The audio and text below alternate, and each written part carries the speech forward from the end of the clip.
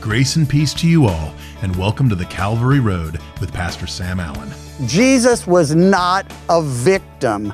He went to the cross knowingly and willingly. He embraced that pain and suffering and shame for the joy set before him. And you are the joy set before him. He wasn't a victim. He was a victor. The cross was not Satan's victory, though he thought it was.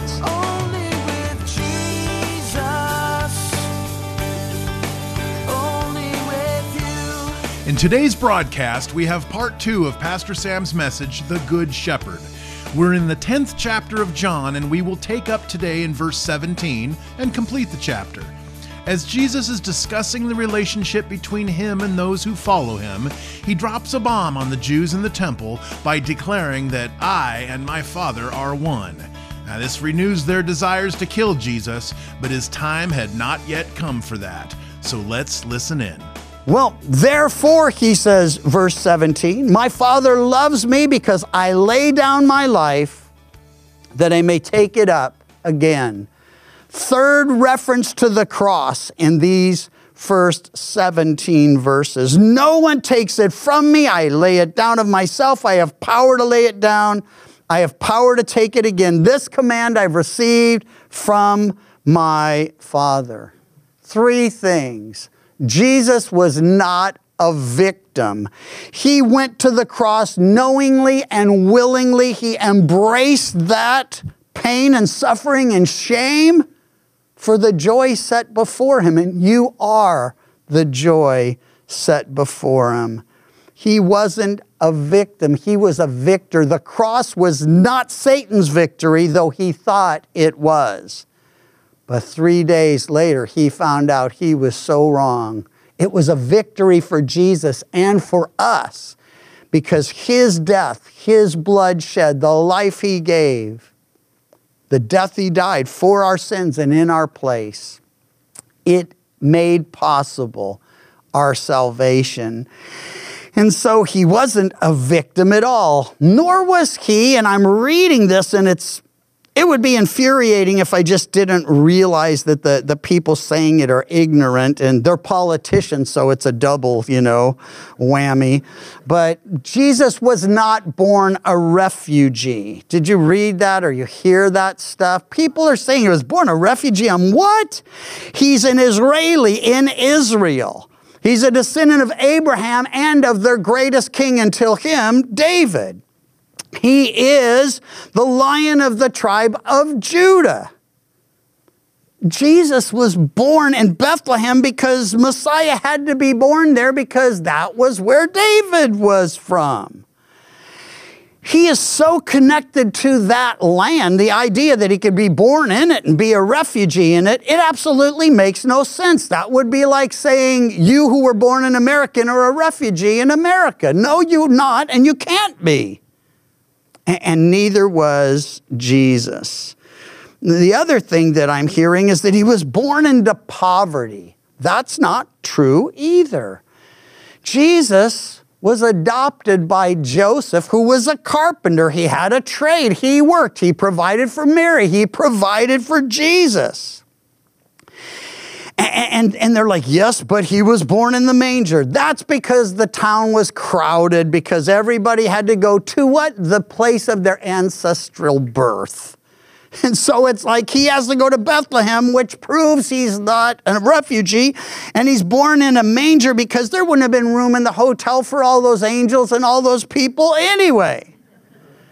But get this, when the wise men come, even though our, those little scenes on the mantle, I don't have one, but I do like them. And the little scene where you've got the shepherds and you got the angels and then you've got baby Jesus and they've got the animals. And here's the thing. The wise men weren't there. We always stick them there because otherwise you got to create a second scene. But when they come to see Jesus, they're in a rented house already.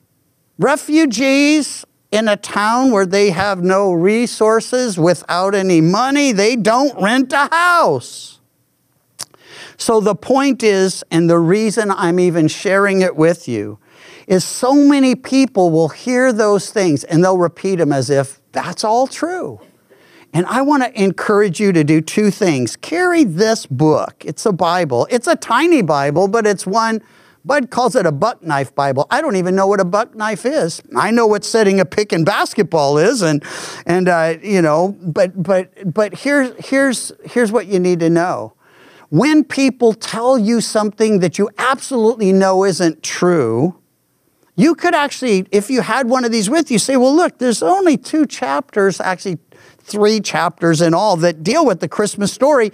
You can read that part or say, hey, you got a few minutes? Let me show you why that's not true. And meekly, humbly, respectfully, just say, I heard that too. And I double-checked my Bible, and it turns out that's not true. And if they're like, well, wait a minute, how do you know? Show them in the Bible. Have it with you. Open it, because His word's alive and powerful. And your words, they just sound like your opinions, like everyone else. And you can't convince people by going into Old King James and lowering your voice and, thus says the Lord, because then they'll just think you're weirder than they already think you are.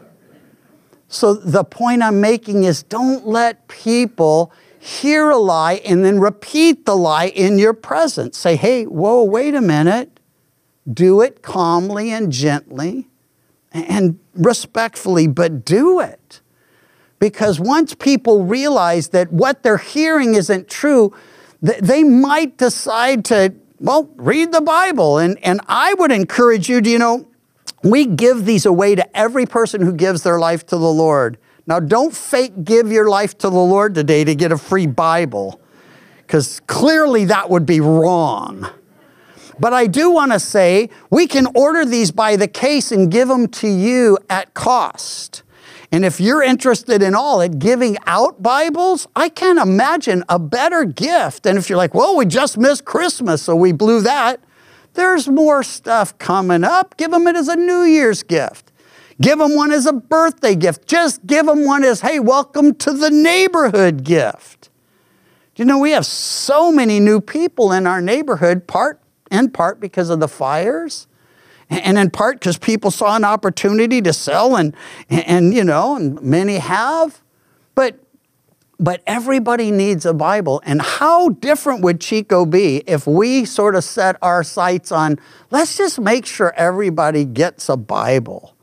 Wouldn't be that costly if we all engaged in it. And if you're interested and organized, some of you are like me, very interested, but not organized. If you're interested in organized and will want to play a part in maybe putting something together, it's not that big a city. We could divide it up and we could say, hey, I'll take this. This is my area, my neighborhood.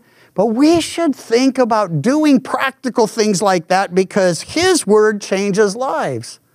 And they just think, well, your word, that's your opinion. Not if it's coming from His word. Anyway, talk to me or Pastor Bud or Pastor Dick or Pastor Jacob or any of them. Say, hey, that whole idea about giving Bibles, I'd like to talk more about that.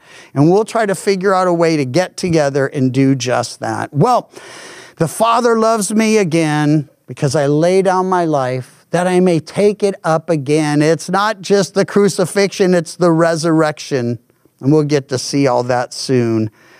Therefore, verse 19, there was a division among the Jews because of these sayings. Many said, and I don't know how you come to these kind of conclusions, not you, but them. He has a demon and he's mad.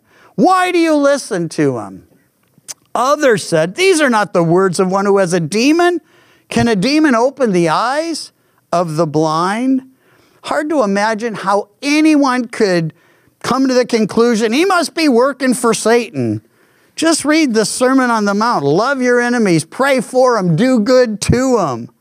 How would Satan, who wants to destroy and steal and kill, or his ambassadors? I mistakenly called them minions last service, and I instantly felt bad because my grandkids love those little minions.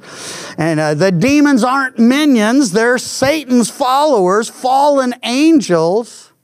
If you've never read or heard the Screw Tape Letters, highly recommended. Some great insights from a great theologian and a great storyteller, a great writer. Screw Tape Letters, check it out. Well, it was the Feast of Dedication, verse 22, in Jerusalem, and it was winter, and Jesus walked in the temple in Solomon's porch. We know the Feast of Dedication by another name. It's Hanukkah. And this feast was not one of the yearly feasts that was written into their law in their calendar back in Leviticus and in Deuteronomy and such. No, this is a feast that comes about 150 years prior to Jesus' birth. And what had happened is a Greek commander, Antiochus IV, had come and destroyed much of Jerusalem, and he had defiled the temple of God, slaying a pig on the altar, spreading the blood all over the place. He did so many horrific things, but God raised up this family called the Maccabees, and a guy named Judas Maccabees led the charge, and I like that he redeems the name Judas, but anyway, he leads the charge, and they go in and they take out the enemies. They take them on and they take them out. They cleanse the temple. They restore it to its former glory. They reopen it, dedicating it. That's the Feast of Hanukkah. Now, if you've been to Israel with us, and if you were there during Hanukkah, and some of you were, somehow at some point they added donuts to it. I doubt that those were in the original, but I gotta say, it's a really wonderful addition. And you go into these places, rooms almost as big as this, and there's just miles of donuts, and you're like, this is the greatest celebration ever. I don't even eat donuts. Years can go by without them, but at Hanukkah, don't you feel obligated to eat those donuts? And burnt if they run out. So anyway, this is that feast that's important. Why? Early in his ministry, Jesus cleansed the temple physically.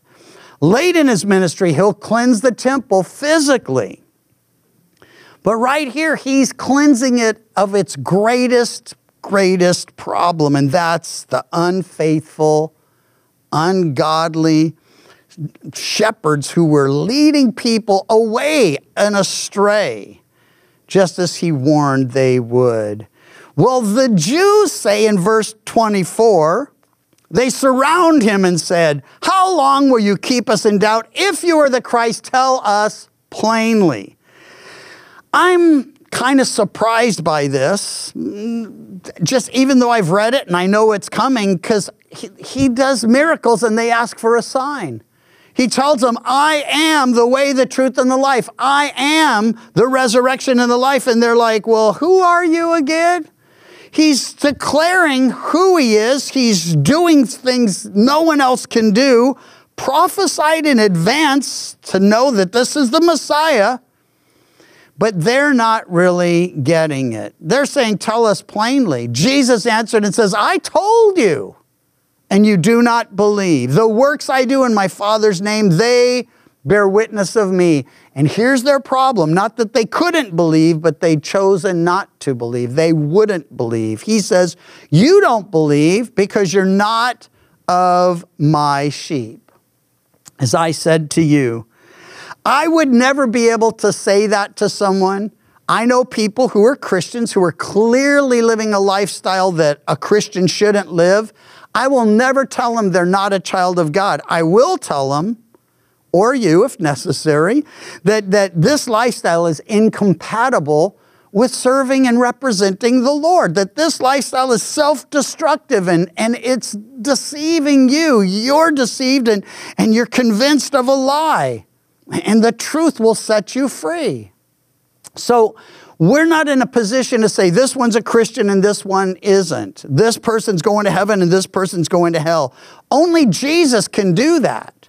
But we can say, unless you repent of that sin, he says you're never going to inherit the kingdom of God. And we can say to the one who's fearful and like, even if I repent, he won't forgive me. Such were some of you, but you were washed, you were cleansed. You were sanctified, justified. Listen, we need to be able first to know it and then to share it. Well, Last weekend services before the new year, perfect time for a little self-evaluation quiz. He says, verse 27, my sheep hear my voice. So that's the first test. Do you hear his voice? And he says, I know them and they follow me. Well, he knows if he knows us, but do we hear his voice? And are we following him, walking in obedience by faith in him, walking in his footsteps? He says, I give them eternal life and they shall never perish. You should be absolutely sure and secure that you have the free gift of everlasting life and it will never be taken from you. Neither, he says, shall anyone snatch them out of my hand. My Father who gave them to me is greater than all, and no one is able to snatch them out of my Father's hand. I and my Father are one. I love this because he's saying, you're in my hand and you're in the Father's hand. And I picture them kind of just, maybe they're bouncing us around a little or something fun, but we are secure in their hands. Not going to let go of us, not going to drop us or cast us off. He promised, I'll never leave you. I'll never forsake you. Nothing will separate us from the love of God that's in Christ Jesus, our Lord. Well, after hearing all this, the Jews, and it means those religious leaders who opposed him and oppressed those who believed in him, then the Jews took up stones again to stone him. Clearly didn't learn the lesson last time. You can't stone him because he didn't come to die by stoning. He was headed to the cross. It wasn't the time, it wasn't the way, and it isn't the people. Jesus answered, many good works I've shown you from my Father. For which of these works do you stone me? It's a reasonable question. Their answer, the Jews answer saying, for a good work we do not stone you, but for blasphemy, and because you, being a man, make yourself God. Listen, they were right. He was a man, but he was also God. He didn't make himself God. He was always God. He became a man, but he didn't stop being God. And so he deals with those twin heresies of he's not a man if he's God and can't be God if he's a man. No, he was and is both. And so they're saying you make yourself out to be God. You're elevating yourself as if you were God. I and the Father are one. He told them clearly. They call that blasphemy. And if he wasn't right, it would have been. But that's basically what he's dealing with here. Jesus answered and said to them, verse 34, citing a passage again they should have been familiar with, is it not written in your law? I said, you are gods. Small g, by the way, not the true and living God, but representatives of gods in his place, like Moses represents God and as the prophets who were faithful represented God. He called them gods, little gods, but they weren't gods like him. But if he called them gods to whom the word of God came and the scripture cannot be broken, do you say of him who the Father sanctified and sent into the world, you're blaspheming? Because I said, I am the Son of God. Listen, he's just pointing out the word's been used before. And it's in the scriptures. Why are you tripping that I'm like, hey, I'm his son, the one and only begotten Son of the Father, full of grace and truth, we read earlier. If I do not do the works of my Father, verse 37, do not believe me. But if I do, though you do not believe me, believe the works, that you may know and believe that the Father is in me and I in him. Therefore, they sought again to seize him, another vain and foolish attempt, but he escaped out of their hand. And he went away beyond the Jordan to the place where John was baptizing at first, and there he stayed. And many came to him and said, John performed no sign, but all the things that John spoke about this man were true. And many believed in him there, rejected by the religious establishment in Jerusalem. Not all of them. Nicodemus, Joseph of Arimathea, others will come along. But now he goes up where John had been baptizing, and people embrace him and believe in him and trust in him. The things John said about this man are true. What did he say? Behold the Lamb of God who takes away the sin of the world. Before we pray, a word from Paul, a word from Peter. They both exhort spiritual leaders they shared with to be faithful shepherds. In Acts 20:25, the Apostle Paul is meeting with the Ephesian elders. He knows he'll never see them again, and he says so. But he tells them that, well, I'll read it to you, Acts 20:26. I'll start. Therefore I testify to you this day, I am innocent of the blood of all men, for I have not shunned to declare to you the whole counsel of God. Therefore take heed to yourselves and to the flock among which the Holy Spirit has made you overseers, to shepherd the church of God which he purchased with his own blood. For this I know, after my departure, savage wolves will come in among you, not sparing the flock. Also from among yourselves, men will rise up, speaking perverse things to draw away the disciples after themselves. Therefore watch and remember that for 3 years I did not cease to warn everyone night and day with tears.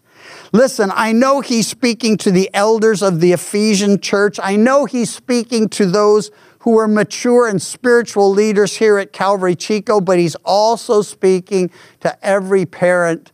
He's speaking to every family, because the flock of God, listen, if you're a big brother to someone in the Lord, and because of when we came to the Lord and how we came to the Lord, people were coming to the Lord and then leading others to the Lord. And they immediately looked at us like, well, we should know something. So I'm like starting to study. Maybe I do need to know something. But my point is this: if you're 6 months along in this and somebody you know comes, you invite them or you lead them to the Lord, which there's no greater experience than seeing someone go from darkness to light and death to life. Listen, if that happens, you're a big brother or a big sister in the Lord. And all you have to be able to do is say, hey, follow me as I follow Christ. You don't have to have all the answers, but you do need to know what you know. And you need to be willing and able to share it clearly with them. 1 Peter 5:1, Peter says to the elders among you, I exhort, I am a fellow elder and witnesses of the suffering of Christ and a partaker of the glory that will be revealed. Shepherd the flock of God which is among you, serving as overseers, not by compulsion, but willingly, not for dishonest gain, but eagerly, nor as being lords over those entrusted to you, but being examples to the flock. And when the chief shepherd appears, you will receive the crown of glory that does not fade away. Listen, the elders, the olders, the mature group that gathers, we're to be examples to the flock, but we also read that the young are to be examples to the believers in word and deed and faith and purity and holiness and such. So it isn't all about age, it's about, well, where you are with Jesus and where they are with Jesus and your example and your commitment to Him and to them. Lord, thank you. Pastor Sam mentioned that while the enemy may have thought that he had victory when Jesus was crucified, it was Jesus that had victory, and it was you and I that had victory. 1 Corinthians 15:55-58 tell us, O death, where is your sting? O Hades, where is your victory? The sting of death is sin, and the strength of sin is the law. But thanks be to God who gives us the victory through our Lord Jesus Christ. Therefore, my beloved brethren, be steadfast, immovable, always abounding in the work of the Lord, knowing that your labor is not in vain in the Lord. Nope, our labors will never be in vain in the Lord. Our sins will not keep us from glory. For those who are in Christ, it is the labor of the enemy, his efforts to keep them enslaved in sin. Those are the labors that are in vain. The Calvary Road is a ministry of Calvary Chapel Chico, and you can visit our website, ccchico.com, or download the CC Chico app to contact us and listen to other studies from Pastor Sam. You can also listen to The Calvary Road as a daily podcast by visiting thecalvaryroad.com. We'd love to hear from you, and until next time, may you find grace and peace as your journey takes you down the Calvary Road. And your grace